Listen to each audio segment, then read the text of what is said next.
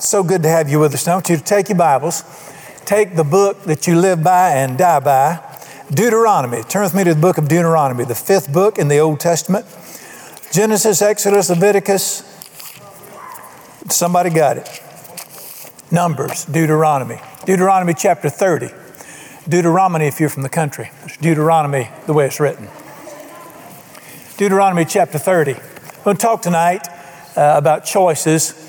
Living and dying by the choices I've made. Now, if you're a country music fan, you recognize that. Song written, I've made choices since the day I was born, living and dying by the choices I've made. We're going to talk about choices tonight. And I want you to see what the Scripture says about making choices that bring us into life. And that's why you're here tonight. That's why we're trying to follow Jesus, is because we're looking for life. Nobody comes to Jesus looking for a worser life. You come to Jesus looking for abundant life. And then He gives us His Word, gives us the keys, and we begin to find a better life as we begin to make certain choices.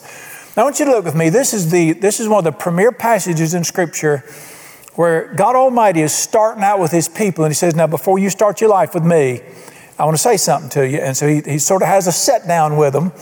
And he did this to the children of Israel. Of course, He does it to you and I because we're the new Israel in the new covenant. And He said, here's what He says. I'm going to make a deal with you. And He's made deals with people. It's called covenants. And He said, here's the deal I'm going to make with you. And I'm going to be good to you. I'm going to be honest with you, but here's the deal. And the deal is found in two verses in Deuteronomy chapter 30, verses 19 and 20. The Bible says this, verse 19 of Deuteronomy 30. I call heaven and earth as witnesses today against you. Just freeze right there. Who's the only person who can do that? Who's the only one that can call heaven and earth as a witness? The one who owns them. Against you today, that I have set before you life and death, blessing and cursing. What did He say right there? He said, heaven and earth is my witness before you. I've set life in front of you, and I've given you an opportunity to be blessed. But also in front of you is death, and death doesn't necessarily mean dying physically. It means a terrible life, and cursing, which is trouble. He said, well, why would the living God create us and put life and death in front of us? It's the only way you can find out who loves you. My wife can walk off tomorrow. I don't want her there if she don't want to be there. I got to give her a choice to know that she loves me. You understand this? God created people, gave them a free will. You can obey or disobey. You can follow or not follow. He gave us life and death. It's right there in front of us, blessing and cursing.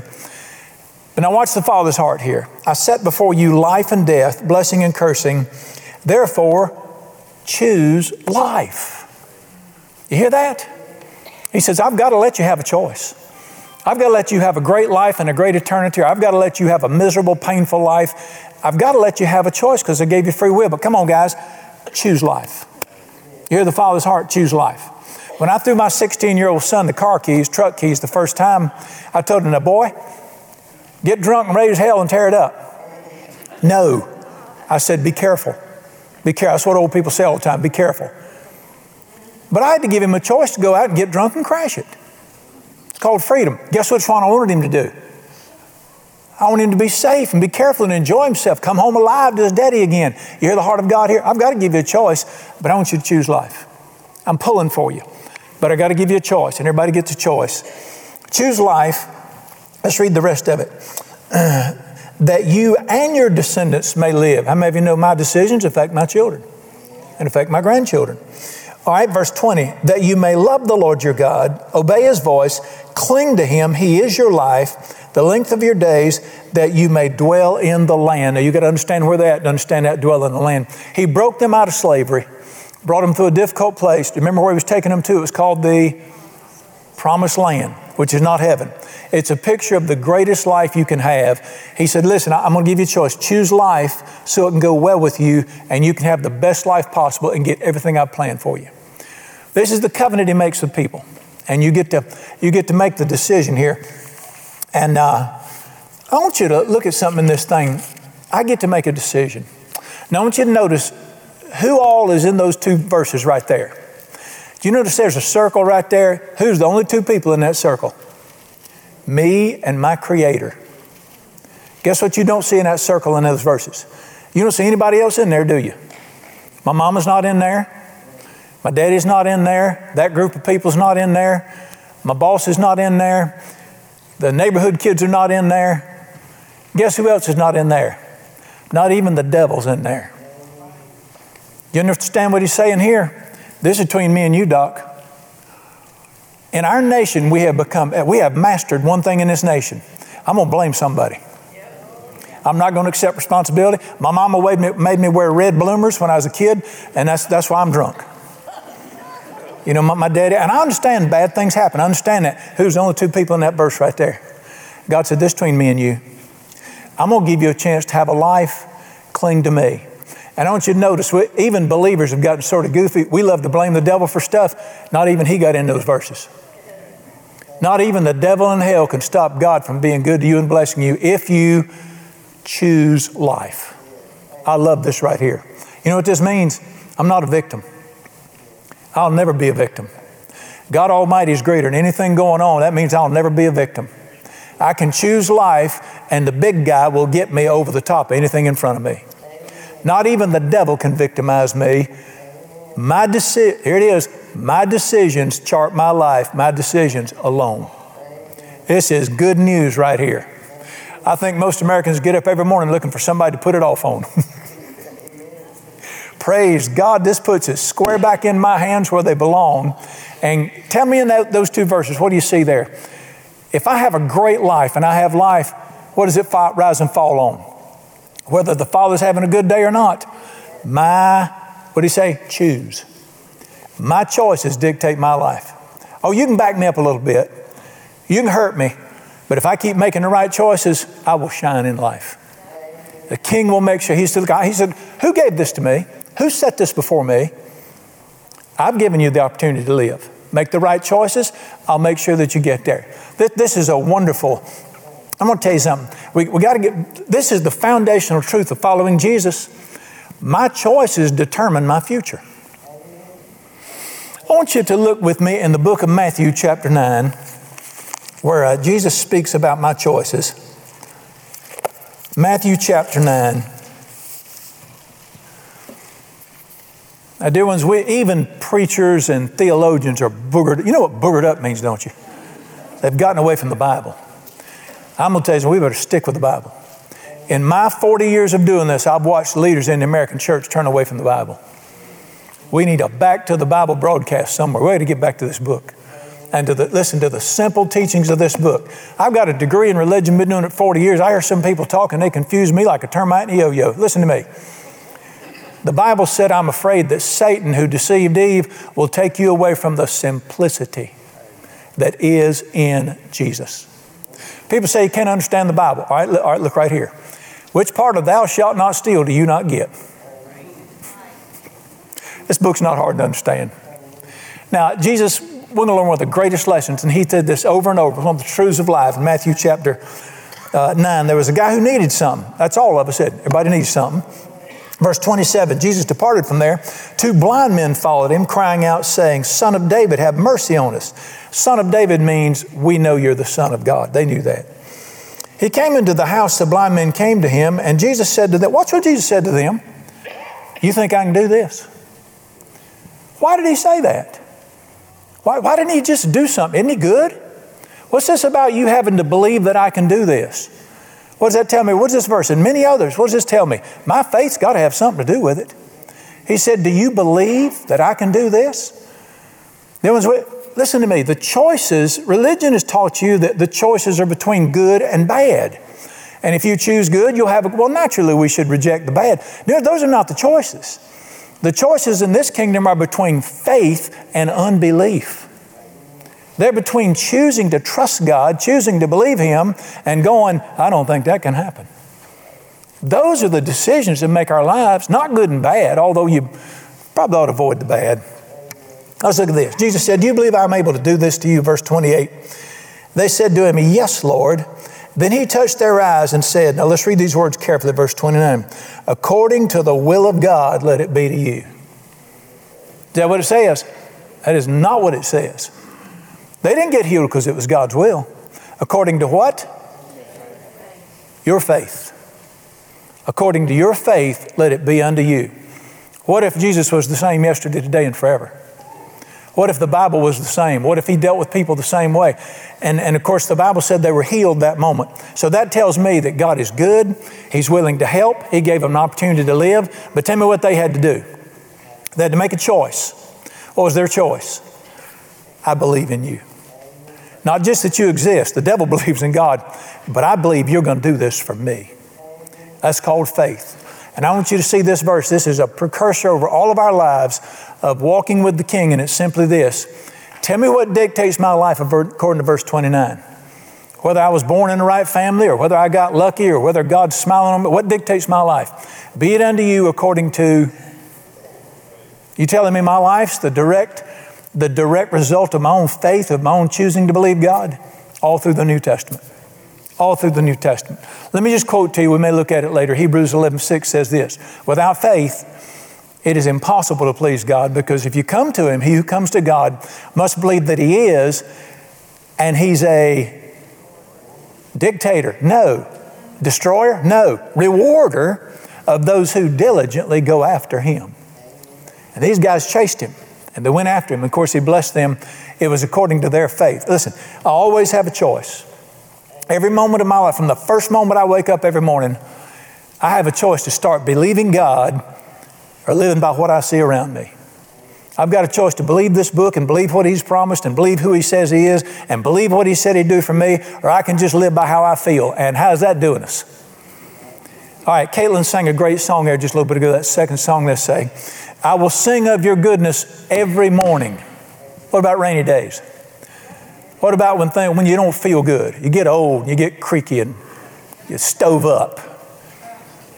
Somebody's mad at you. You got a hard meeting today. You going to sing of His goodness then? Are you going to make a choice to choose life that moment? Listen, the way you wake up in the mornings dictates your day. I think the first thing you do before you get out of that bed determines your day. I never get out of that bed until I've made up my mind. It's not when I retire. It's not when the kids grow up. This is the day the Lord has made. And by His grace, I'm going to enjoy it and be glad in it. I never get out of the bed till I say, this is going to be the greatest day of my life.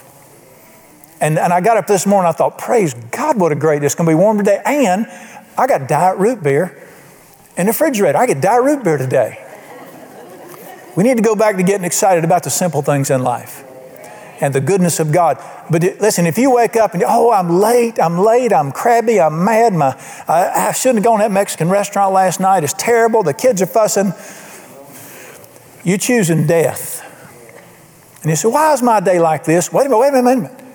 Your day is like it is because I set before you life and death. It's your choice. And you get to choose faith or you get to choose death every day. And this is I love Matthew 9, where the scripture says, I have a choice all the time. Now, I want to talk to you about believing your way into the best. Now, do you understand? You got to get this. Our Heavenly Father painted a picture of walking with Him in the Old Testament. You understand that being in bondage to Pharaoh and being in servitude is a picture of being lost and being a child of the devil and under his control. You do understand that, don't you? Okay, that's what it is. It's lost and under Satan's control. He broke them out. Moses came as a type of Christ and broke them out. How did He get them out of Satan's bondage? He had to take them through something called the Red Sea. They had to walk through the Red Sea, which is a picture of what? Coming through the blood of Jesus to a new life. But then they went through a hard place. They went through what's called a wilderness place. They struggled, they suffered.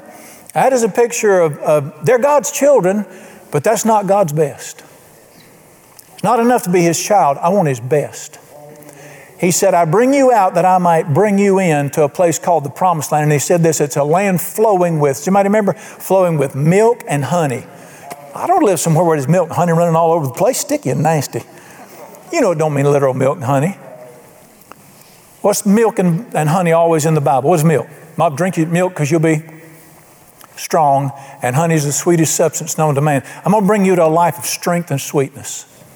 And you'll live in houses you didn't build. You'll eat from vineyards you didn't plant. This will be the greatest life possible. But they were God's children, but they were not in the Promised Land. They weren't experiencing God's best for them. And they had to make a decision. I'm a child of God. I came out of bondage, but do I go for His best, or do I just die right here, a child of God, but not experiencing His best? And many of them made the decision to stop before they got in. Out of the 12 tribes, 2.5 decided to stop right at the edge of the promised land. They camped right there and said, we are content to live here. They could look in and see it. How tragic. How many believers do I know that watch other people blessed by God and cheer for them and say, I'm just happy to go to heaven? If you're young, it's a long way to heaven. 40 miserable years is a long time, Doc. Not to mention horny head going to be hammering on your head the whole way. We want the best. And let me tell you what I want to, before I can tell you how to get to the best, let me tell you what the best is. Do we even know what normal Christianity is? If I were to say to somebody who's just clueless, I would say, do you want to follow Jesus, be a child of God? And they said, what's that mean? I mean, they're clueless. What would you tell them? Well, you go to church on Sundays and they take your money and this old guy hollers at you and you should do it. It's a lot of fun. What is normal? I promise you what's average ain't normal today. Where would you go to find what Jesus really intended for your life to be? Now listen, you know I call it the fulcrum verse of the Bible. Jesus said, Satan came to destroy you, steal, kill, and destroy. I came that you might have an abundant life. What is that abundant life? How would you describe it? A lot of money or... You know, Solomon's supposed to be the world's wisest man. He had 700 wives. I don't know how those two things can go together. Trying to love two women is like a ball and chain. What would you call an abundant life? We don't even know what normal is anymore. So if you don't know what normal is, you'll settle for abnormal. Does anybody remember that? We have settled for such a pathetic level of living. Jesus died to bring you into abundant life. But it don't fall on you like a ripe cherry. I've set before you life, but you got to make some decisions to get there. You got to choose it. Let me give you what the Bible calls normal, or the abundant, overcoming, whatever you want to call it. Some people call it the Spirit-blessed life. Some people call it the wonderful life, the fruitful life. I just call it what we was born to be. It's the best life. I'm going to give you 6 words that describe, and if you have these 6 things in your life, I don't care what else you don't have, you got a life. You got the greatest life possible. It always begins with the word faith. You can't come to Jesus till you start with faith. You start by putting your faith in God. I can't see Him. I don't know where He's at. I know where His presence is, but I believe in Him because He's revealed Himself to my heart. I've heard His word. I believe Jesus is real. And I put my faith in Jesus, not just to believe in Him, not just for my salvation. I put my faith in Him to be my everything. And to be my everything I need in life, everything I want in life. And you begin with faith. It always begins with faith. You can't have anything else in life till you start with faith. Because it always begins with, the first thing you ever said was, follow me. Is that not the greatest act of faith you ever made? You go quit trusting in yourself and trusting in everything else and trust Jesus. Everything always begins with faith. And let me talk to you about faith for just a minute. You have a choice every moment of your life to choose faith. You can walk by faith any moment you want to, or you can be an unbeliever. There ain't nothing dumber than an unbelieving believer, is there? Guess why the Bible doesn't call us Christians anywhere. Once in Antioch, guess what we're called in the Bible? Believers. Somebody tell me what a believer should do. Do we believe? And you got a chance every moment to believe. Let me tell you what the Bible says about believing or about faith. Romans 1:17 says this: the just, me and you, God's children, shall live by faith. My faith should carry my life. My faith should dictate everything I do. Now, I'm not talking about I have faith in God. I'm talking about practicing faith to get everything I need and want. 2 Corinthians 5:7 says this: we live by faith and not by what we feel. My goodness. All right, what was Jesus? I've heard people say that Jesus spoke about money more than anything else. That's not true. I don't know where you get that from. I've heard, of course, fundamental preachers say he spoke about hail more than anything else. Not even close. You make my life hail. What's the number one thing Jesus talked about when He walked on the earth? What's the number one thing He was always seeking? Faith. He talked about faith and taught about faith more than anything else. What was He always... When the man in Mark chapter 9 came to Him and said, my son is in a mess. Can you help my son? And Jesus said, can you believe? If you can believe, everything's possible to him who believes. And the man didn't even have perfect faith in Jesus helped him. How you knew he didn't have perfect faith? Because he said, Lord, I do believe. Help my unbelief. Jesus said, that's all I needed right there. He said, if you have a grain of mustard seed faith, I'll do this for you. When the disciples were in the boat in Mark chapter 4 with him and a storm came up, he's asleep, which is where you belong in a storm. And they're freaking out and dying, we're going to die. And Jesus woke up and said to the wind, hold on, I got to teach them something. And it went, and Jesus said to them, come here, let's group hug. Not. Jesus said, where's your faith? It's all through the Bible, over and over, he talked about faith. We saw the blind man who came and Jesus said, do you believe I can do this? He was always looking for faith, and he was always teaching faith. One time in Mark 11, he walked by a fig tree that was hungry, had no figs on it. He said, I'll show you. Die, sucker. Well, he said, let no one eat fruit from you henceforth. Same thing as die, sucker. They came walking through town the next day, and Peter said, look, that bush you talked ugly to is dead as a rake and dried up from the roots. And Jesus turned around and said to him, won't you try it? You do this. Mark 11:21, Jesus said, you have faith in God. Whoever says to this mountain, and he wasn't talking about Mount Rushmore, he's talking about the mountain of problems in your lives, talk to it and tell it, go jump in the ocean. And if you will believe in your heart, it'll do. He said, when you pray, listen to what Jesus said about praying. When you pray, try to get a feeling. Scrunch your face up, get real spooky, act real spiritual. Is that what he said? Jesus said, when you pray, believe that I'm going to give you what you asked for and you'll have it. Now, dear, you got to wrestle with Mark 11:24. Either the man tells the truth or he's a con man. He tells the truth. But everything Jesus taught rises and falls on faith. In case you're wondering how everybody that was blessed by him got there, that's Hebrews chapter 11, which says, by faith Abraham, by faith Noah, by faith. Why have we not made faith the primary focus of our lives if it's the main thing Jesus taught on? And it always starts with faith. So what I always saw and taught about was in faith. Doing faith is the difference maker. It is the one thing that, listen, you can't earn the goodness of God. That's why, all right, let me test. Can I give you a test? Give you a test? You go to pray, your prayer time, and you've had about a good week. You hadn't cussed one time in a week. You hadn't hit nobody. You hadn't been ugly. You hadn't even said nothing ugly in a week. That's a big week right there. And if you pray with more confidence on that week, on that day, than you do when you got mad and kicked the dog and fussed at your wife and cussed somebody out in park, if you pray with less confidence there, you're a legalist. You don't know faith. You're trying to earn what you get from him. Doing something, make an announcement. You can't earn a thing with him. Jesus paid it all. Jesus became a curse for us, Galatians 3:13. He became a curse for me, dying on that tree, so that the blessing of God could come upon me in Christ Jesus by faith. Have you ever wondered why at the end of our prayers we go, in the strong name of Jesus? It's not a filler. It's not like, see y'all later. Jesus is paying for what I'm asking for. Jesus said, I've given you my name. Literally, I've paid for every blessing of God in Christ Jesus, Ephesians chapter 2. Now, when you pray, believe that I've paid for it.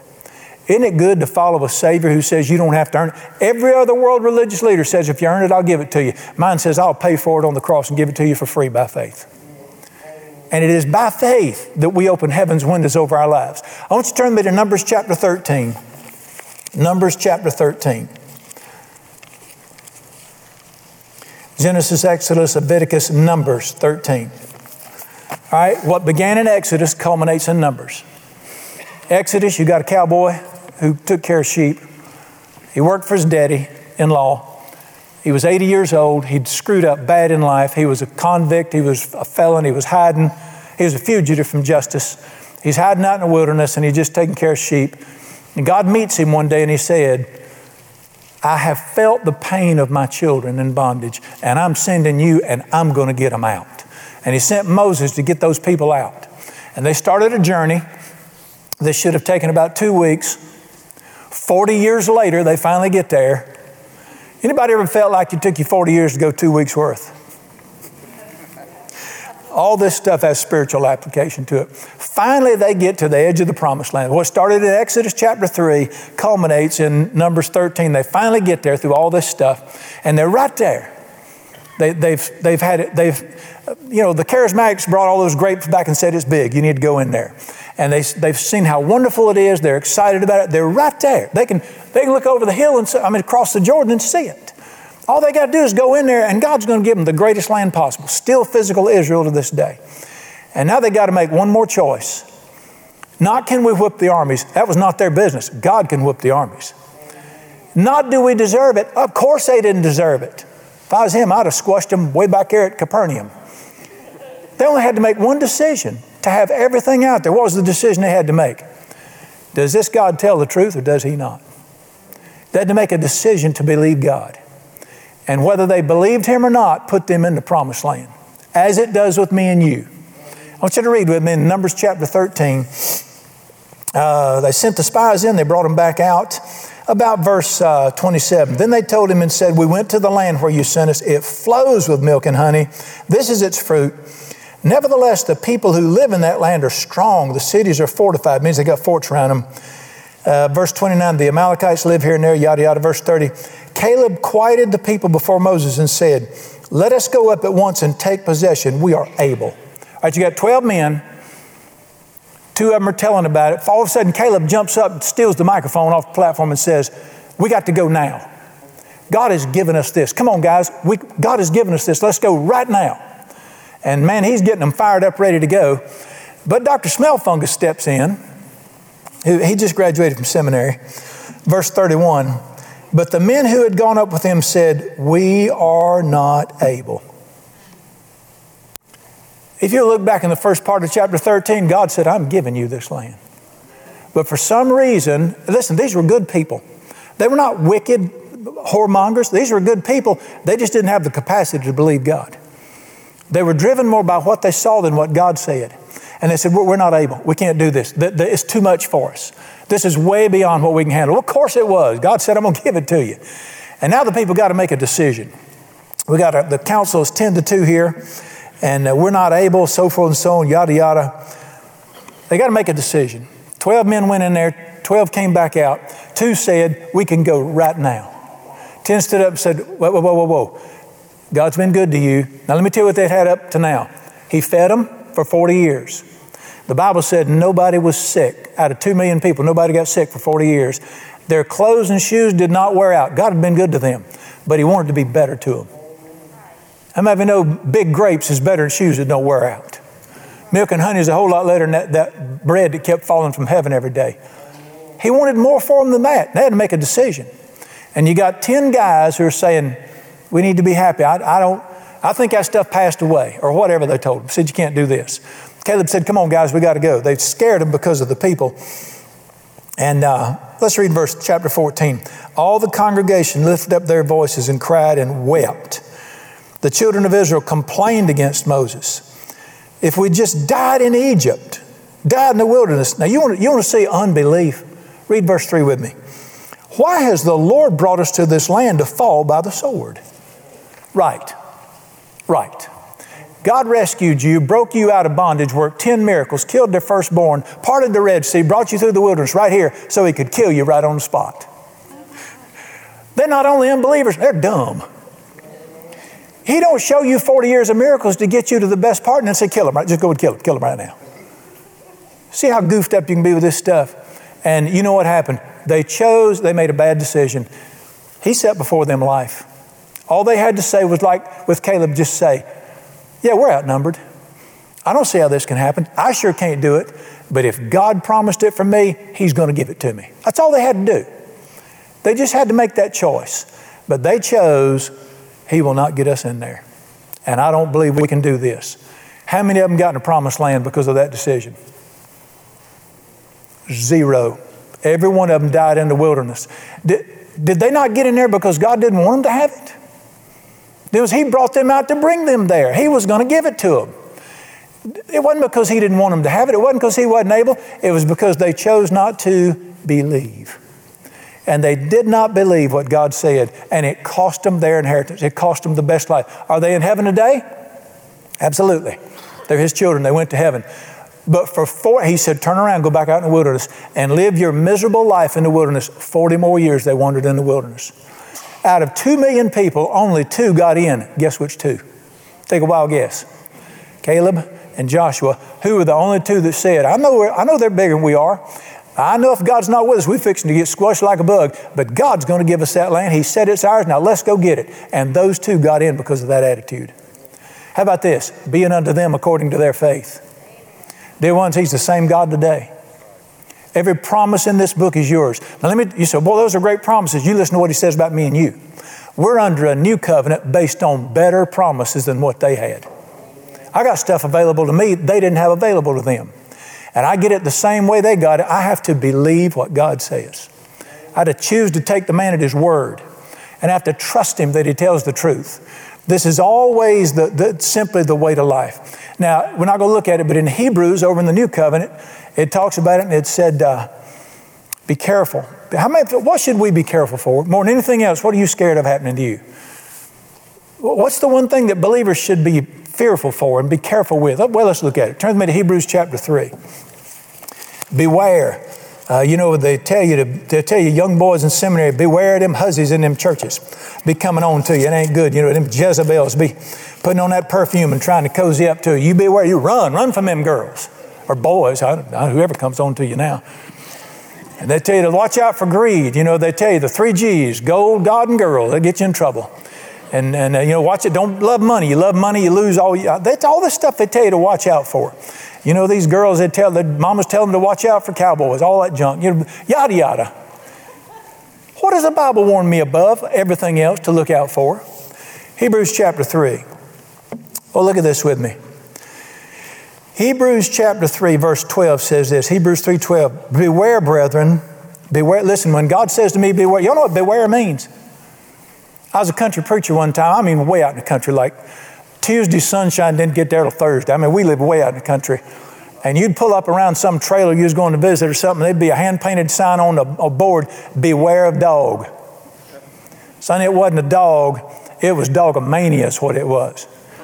And that dog who ate gunpowder, he'd been trained, hide in the bushes till he gets away from his truck, then go after him. When I saw beware of dog, I wouldn't even crack the window. I knew better. God, listen, when my Father tells me to beware, I'm going to pay attention. And He said, beware, brethren, lest there be in any of you an evil heart. Just stop right there. How many of you want an evil heart? What do you think of when you think of evil heart? Lust, hatred, murder, greed, pervert. What do you think of an evil heart? The very thing we parade in our churches, God Almighty calls an evil heart. Read it with me. Beware, brethren, lest there be in any of an evil heart of what? Unbelief. Doubting the promises of God. He said, listen, if you're going to be scared of something, if you're going to be aware of something, beware of not taking God at His word, of the unbelief. Encourage one another day after day. And verse 16, who having heard rebelled, was it not all those who came out of Egypt? We just read that, led by Moses. With whom was He angry 40 years? Those whose corpses fell in the wilderness. To whom did He swear they couldn't enter His rest? They didn't obey Him. All right, read verse 19 with me. We said they could not enter into the best God had because of what? Unbelief. I believe it was D.L. Moody said this. All the sins of the world, all the rapes, all the murders, all the thefts, everything rolled in one big black ball is not as evil as the sin of unbelief. This is just my humble opinion from Scripture. If a man loses his temper and cuts up and hollers a little bit, that's because you got flesh. I'm not justifying. I'm just saying you lose your temper. If a man lusts after a woman he's not married to, you better behave. That means he's got lustful flesh. If somebody wants something somebody else has got, this means you got a greedy appetite. I understand those temptations. But when we have unbelief, what are we saying? Not that I struggle. What are we saying? God doesn't tell the truth. God doesn't tell the truth. That's the last thing you ever want to be guilty of. I want you to look with me. Verse 4. Therefore, since a promise remains of entering His rest, lest fear, lest any of you seem to have come short of it. The greatest warning in the Bible is not against theft, child molestation. It's against not believing God's promises. It's against unbelief. And we see in Numbers that the children couldn't get in because of that. So everything begins by faith. And it always starts with faith. Now, only after we become people of faith is everything else open to us. You can't have anything else. You can't even get saved without faith, can you? For by grace are you saved. Does anybody know it? Through faith. And that's the gift of God. He gives you the faith if you choose to believe. It's not of your works. You didn't earn it, lest anybody should boast. I am saved because I trust Jesus to save my soul. I had nothing to do with it. I was lost, headed to hell. I heard the good news of the gospel that Jesus loves me, died for me, and if you'll put your faith in Him, you can have eternal life. I said, sign me up. That's what I want right there. I started this thing by faith. I'm going to finish it by faith. All right, very quickly, once we get to that point of faith and begin to grow our faith, what comes after faith? When He lists them in order, I always have a choice to believe or not. And then number two, I always have a choice to walk in divine love or not. I mean, we know that believers should love one another. Somebody say amen. By this they'll know you're my disciples if you love one another. Now listen to me. Can I love by faith or do I have to get a feeling? If you're waiting for a feeling, guess what? You're going to slap somebody naked. I don't have to feel anything to love you. I know how love acts. I've read it in the Bible. Love is patient. Love is kind. Love doesn't remember when somebody screws up. I like that part right there. Love always believes the best in other people. I like that right there. Love doesn't have to have its own way and strut. Love doesn't puff up. I told you about blowtorch. Love don't do that. It doesn't puff up. I know how love acts. I've learned it from God's Word. I can walk in love by faith whether I feel it or not. If you cut me off in traffic and act ugly to me, I might feel like giving you the finger. You don't? Oh, I forgot. Sorry about that. Dear ones, if I'm not going to be tempted, how can blessed is the man who endures temptation happen? Yeah, most of the time I just laugh at them and say, God bless them, help them get wherever they're going so they can check Facebook or whatever they're doing. Once in a while somebody does something stupid, I just want to give them the finger. Find you another preacher. Fine by me. I hadn't given nobody the finger in 40 years. Guess why? By faith, I'm going to walk in love. I have a choice every moment of my life to choose love or choose flesh or choose the self-life. I can put me first or I can put Jesus first and you first. I have a choice every moment. I will live and die by the choices I make, not the feelings I have. You always have a choice. Number 3 follows love, and this is the order there in the Bible. I have a choice to have joy in this life or to be a sourpuss. Let me make an announcement from Scripture. Joy is a choice. If you're waiting on somebody to jack you up or your next welfare check to come in or what they call them things, them checks, if you're waiting on the next paycheck to have joy, that's a sad life right there. I don't have to wait for vacation to have joy. I can choose joy every day. If it's not a choice, how could God Almighty say to me, rejoice in the Lord always? If it's not a choice, how can He say that to me? I have a choice. Every moment of my life I can choose joy. And a lot of times, y'all talk to yourselves. It's a sign of me being old. I do it a lot. But I will talk to myself before I get out of bed. And I'll tell myself, Seth, don't you get out of this bed till you're happy. And I just say I'm not going to do it. Oh, I don't feel happy. Sometimes my back hurts. And sometimes I know I got to face you today. I don't care. The deal is, it is a choice to rejoice and celebrate His goodness. I can do it anytime I want to. Joy is a choice that we have, and I can always choose it. Matter of fact, the Bible says this, 2 Timothy 1:6, stir up the gift of God that is in you. Jesus is pure joy. The Holy Spirit is pure joy, and He's in here. So how can I have the joy of Jesus in here and me feel like crap? Okay, that's why we're here tonight, trying to help you. The Bible said, stir up the gift of God that's within you. Quit waiting on something to happen. God put the ball in your court, Doc. I set before you life. Choose it. I'd have told you about jump starting. I grew up, my dad had a Studebaker pickup truck, and we had to push it to get it cranked half the time. It's called jump starting. I don't think you can do it with modern cars today. We had to jump start that thing. Mom would get in there and turn the switch on. We youngins get out the back and push it. She'd pop the clutch and it'd get going. Then we youngins would pile in the back and go up to meat market or the corner store or something. The Bible said, jump start your joy. I tell you, if you want to have joy, just get up first thing in the morning and turn the radio on. Turn the news on first thing. First thing. No wonder you need medication. Garbage in, garbage out. Can I get a witness? Life in, life out. And I can start out, let me tell you, I can start out singing, what a friend we have in Jesus, and not feel nothing. This is the difference in life and death. This is called faith. Well, I don't feel nothing now, but he said he'd be there. He said he'd come. All my sins and griefs to bear. Not here yet. I'm going to sing all 9 verses whether he shows up or not.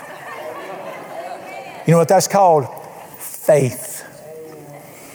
And sometimes within a few words, my heart gets light and the joy just comes in, just bubbles up. Sometimes I have to go all the way to chapter 3. Verse 3. It don't matter to me. I'm going to walk by faith and not by sight. You can choose joy anytime you want to. It is a choice, dear ones. You know what's so good about this? I've been taught I just have to wait for something to happen to me, and whatever happens to me happens. Hogwash. There's no faith in that. I get to choose whether I walk in love, joy, or faith or not. All right, number 3 follows. Here, by the way, a life of faith that brings me to true love, walking in love, brings joy into my life. Number 4, peace. This is life, dear ones. This is the best life you can have. Now, let me tell you what the greatest gifts Jesus gave you. I'll just give you the verse. You can look it up later if you want to. John 15:27, Jesus said this, my peace I give unto you. Not as the world gives do I give unto you. Let not your heart be troubled. Don't you ever be worried. Don't you ever be afraid. Think about it. What would a life like that be? Where you just, worry was gone. You have no worry. You have no fears. Do you know what it'd be like if we didn't fear what other people thought about us? Can you imagine how good it'd be if we didn't fear failing? What if all the fear was taken out? Do you think Jesus walked around scared he was going to mess up? What if I pray for him and nothing happens? Do you think he walked around like that? Do you think Jesus was nervous about what they talked about, what they said about him? Jesus he's the freest man that ever lived. He gave it to you. My peace I give unto you. But let me tell you something. Peace is a choice. You don't wait, if I can get that feeling. Why are you waiting on a feeling? He told you to make a choice. I can choose peace. And I can make a decision about peace. I can choose it over fear. Dear ones, talk to fear and quit listening to how you feel. I can talk to worry and say, not today, sucker. Listen to me. The God who told me in Philippians 4 to never worry about anything would never worry me about anything. He's not going to contradict his word. You know what a rich life is? Could you imagine this? A life that's free from worry and fear and anxiety and anger. That's a rich life right there. That's living right there. And this thing about peace. Now I want to show you something. Turn with me to Galatians chapter 5. Look at the order. Do you remember me telling you that you have a choice whether to walk in love or not? There's sometimes the Holy Spirit comes on me and I feel so tenderhearted and so mushy. I love everybody on the planet except the devil. I feel sympathy for people. I just love people. I care so much about them. The Holy Spirit of God just comes on me and there's this tender love. I just weep over people. Another time, I'm not sure who comes over me, but I could kick your butt till your nose bleeds. Who cares how I feel? I'm not going to live by how I feel. I'm going to walk by faith. And I'm going to do what love says when I feel it, and I'm going to do it when I don't feel it. Now, I want you to look at what the Bible says. The fruit of the Spirit, Galatians 5:22. Make sure it's verse 22.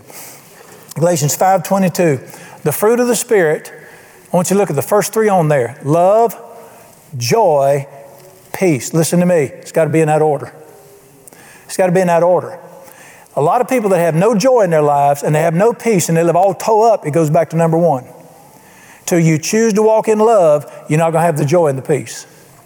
Because joy and peace follow the love decision. When you choose to walk in love, all right, let's do a test. Let's do a test.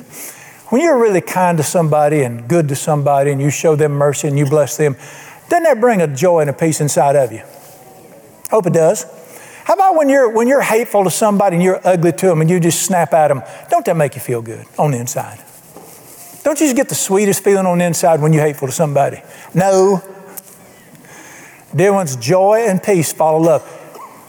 Secular psychiatrists are wondering why we've lost our joy in this nation. We've lost our love in this nation. When you stop walking in love, you lose the joy that follows the love of God. And why have we lost our peace in this nation? Why is everybody so toe up? Are we walking in love in this nation? Are we walking in selfishness? You know, the fruit of the Spirit is not selfishness. It's the love of God, and I choose that, which walks in and brings the joy and peace in there. I get to make these, all the time. Dear ones, He set before me life and death. I'm choosing life. I'm choosing life to love by faith and walk by faith and live by faith. Let me give you 2 more. Number 5 is hope. I hear over and over that people are losing hope in this nation. And I want to say, I'm trying not to be I guess I'll just be like Jesus and just ask him, what happened to your God? Is the mess going on around you bigger than the God that's inside of you? I thought greater was than he that's got hold of this world right now.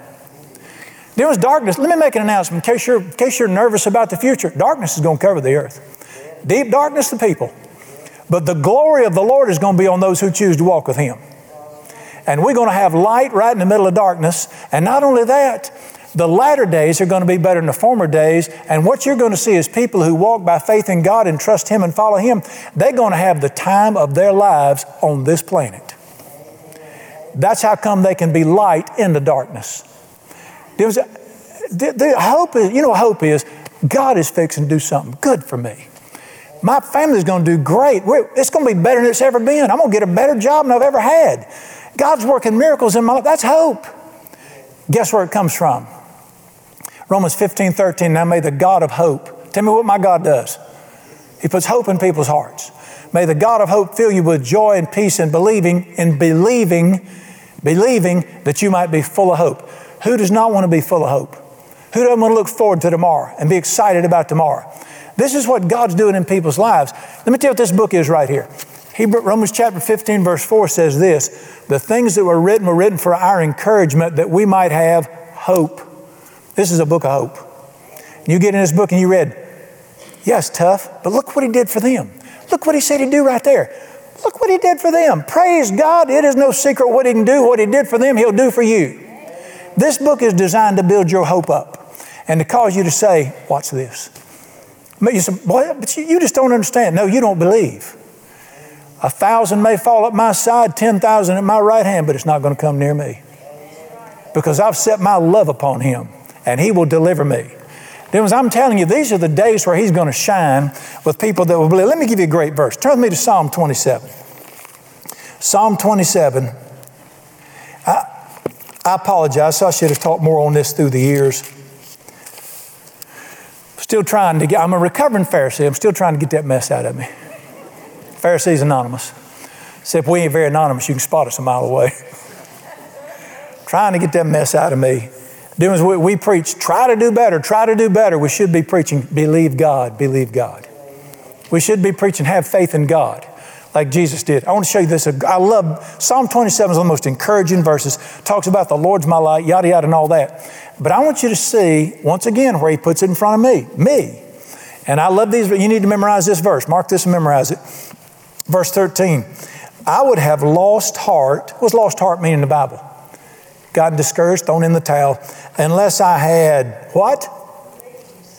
Believed I will see the goodness of the Lord in the land of the living. Can you see that encouragement comes from making a decision to do what? God said he's going to do good for me, and I'm going to see the goodness of God in the land of the living. Now, let me give an illustration. I'm getting older. You know what happens in America when you get older?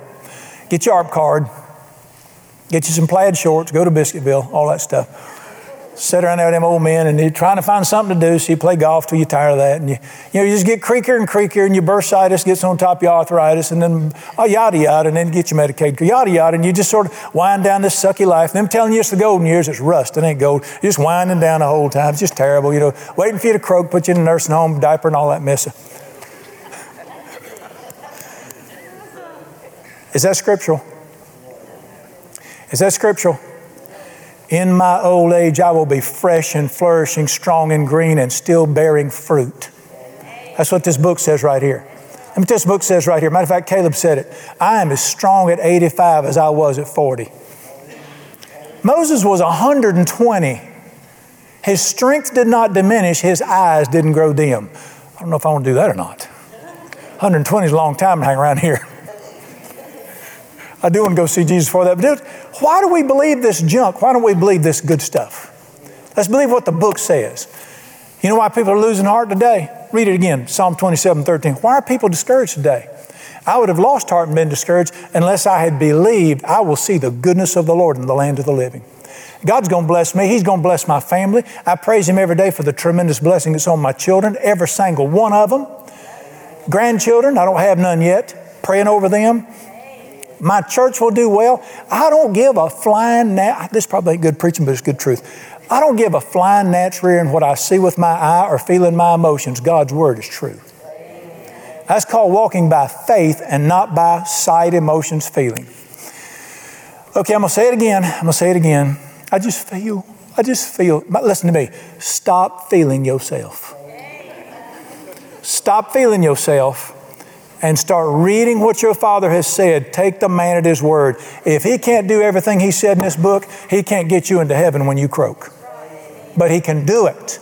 And it all begins, what does verse 13 say again? I got to make a decision to believe. I'm going to see the goodness of the Lord in the land of the living. I'm throwing verse 14 for free. It's good.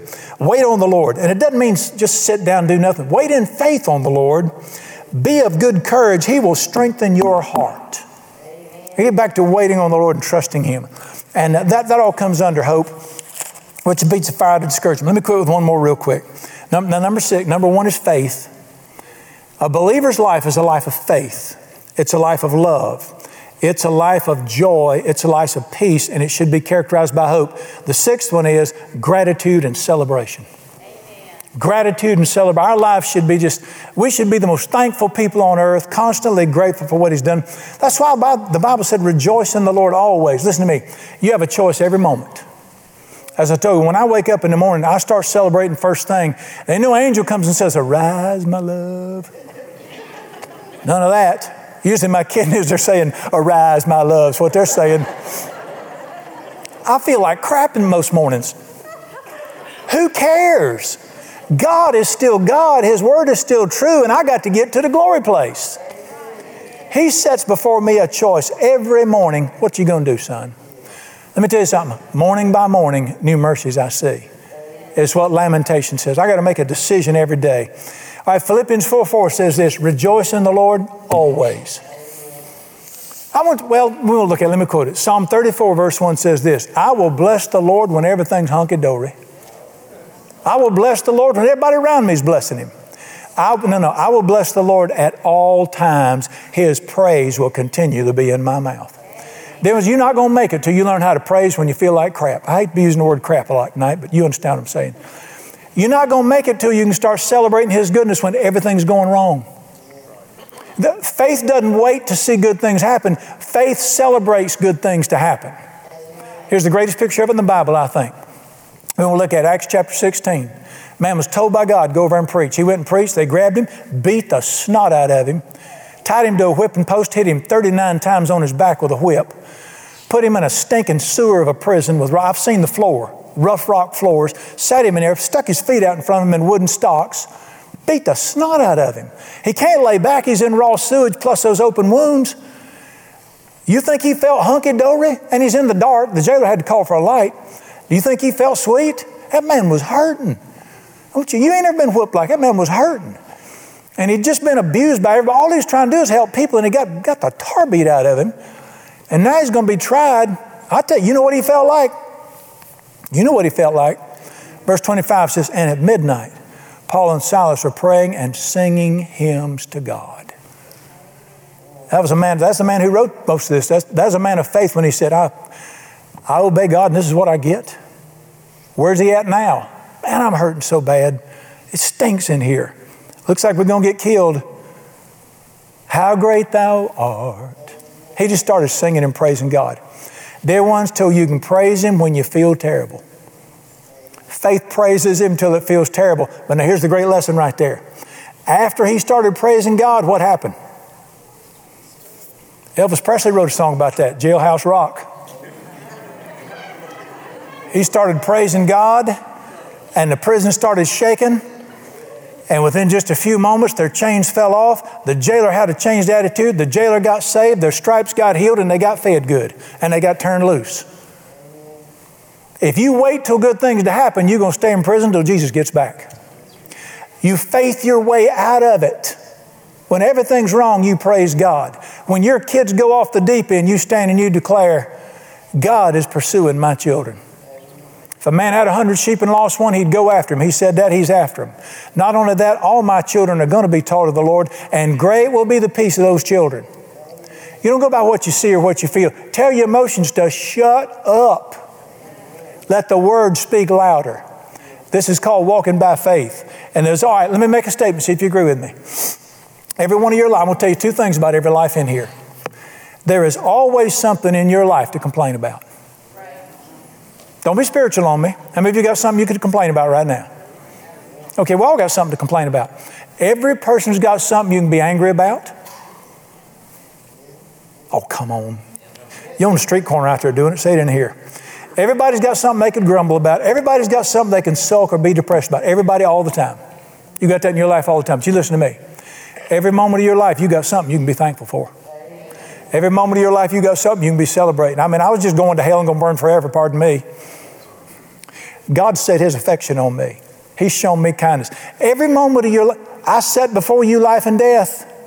I can choose to complain and whine and moan and be mad because somebody did something to me, or I can choose to rear back and celebrate that my name is written down in the Lamb's Book of Life. Jesus' smile is on me. His hand's on me. The angels are backing me up, and my life's going to get better and better.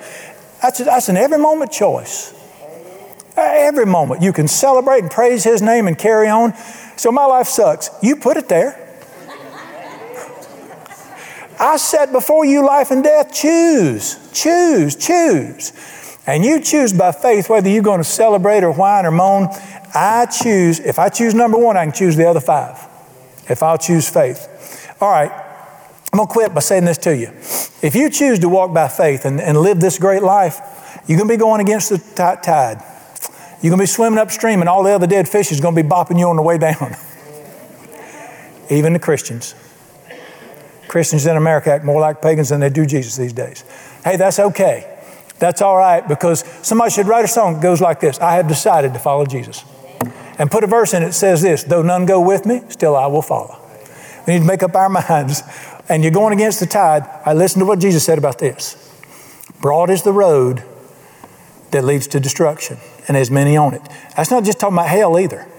That's talking about a miserable life. Narrow is the road that leads to life, and there's few that find it. Get on it anyway. Guess what that road's called? Faith. Faith is the highway that takes me where it'll get me. Faith will get me into heaven one day. And faith will get heaven into me in this life too, right here. I love this kind of stuff. This is so much fun to walk like this. I thoroughly enjoy this thing. All right, I got to quit. I'm going to quote it again. I want you to always remember Deuteronomy 30:19. I call heaven and earth against you, as a witness against you. I have set before you life and death. It's your choice. Choose life, son.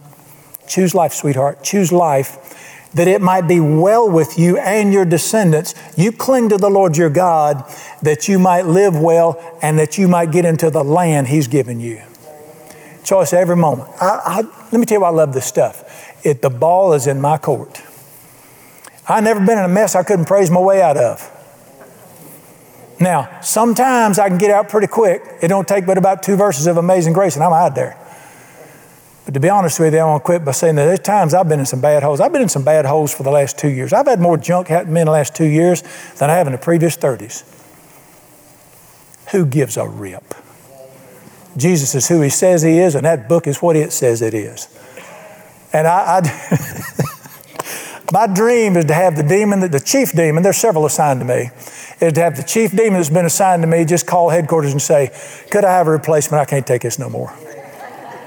He's praising my head off. I got bruises all over me. He just keeps singing and hollering. Everything we do, he wakes up first thing in the morning, starts singing and talking about how good it is to be alive. This is going to be the greatest day of his life. I'm sick of it. Send me to Methodist preacher. Get somebody else down here to fuss with him. What a friend we have in Jesus. I mean, it's there. Guess who He's waiting on? It's in my court. Lord Jesus, I want to take a minute and pray and tell you I love you and thank you for your goodness and grace. Oh, as the song says, oh, what peace we often forfeit. Oh, what needless pain we bear. All because we don't turn around and say, Father, this is yours. It's not mine. I give it to you. Thank you for a Savior. You didn't just save me from eternal hell and give me eternal life. You gave me abundant life in this life. And I get everything you promised the same way I got into heaven. I have to believe what you said and lay hold of it by faith. Thank you. I pray for every person in this room. I love my church. I want them to have the best. I personally love these days in the nation. Darkness has come over the land. It's demonic darkness. Dear Jesus, where does the light shine brighter? The darker the night, the brighter your light. What an opportunity we have to say, watch what Jesus can do. Watch this life right here, what He can do. I thank you and praise you that your word will never fail and faith in your word will always work. And I praise you for another chance to prove that your word works by faith. I trust you for that. Ignite in people's hearts that you have smiled at them and said, I give you a choice. Now choose life, son. Choose life, sweetheart. I trust you for that. Let Jesus be glorified in our lives. Yes, sir. In His precious name we pray. Amen.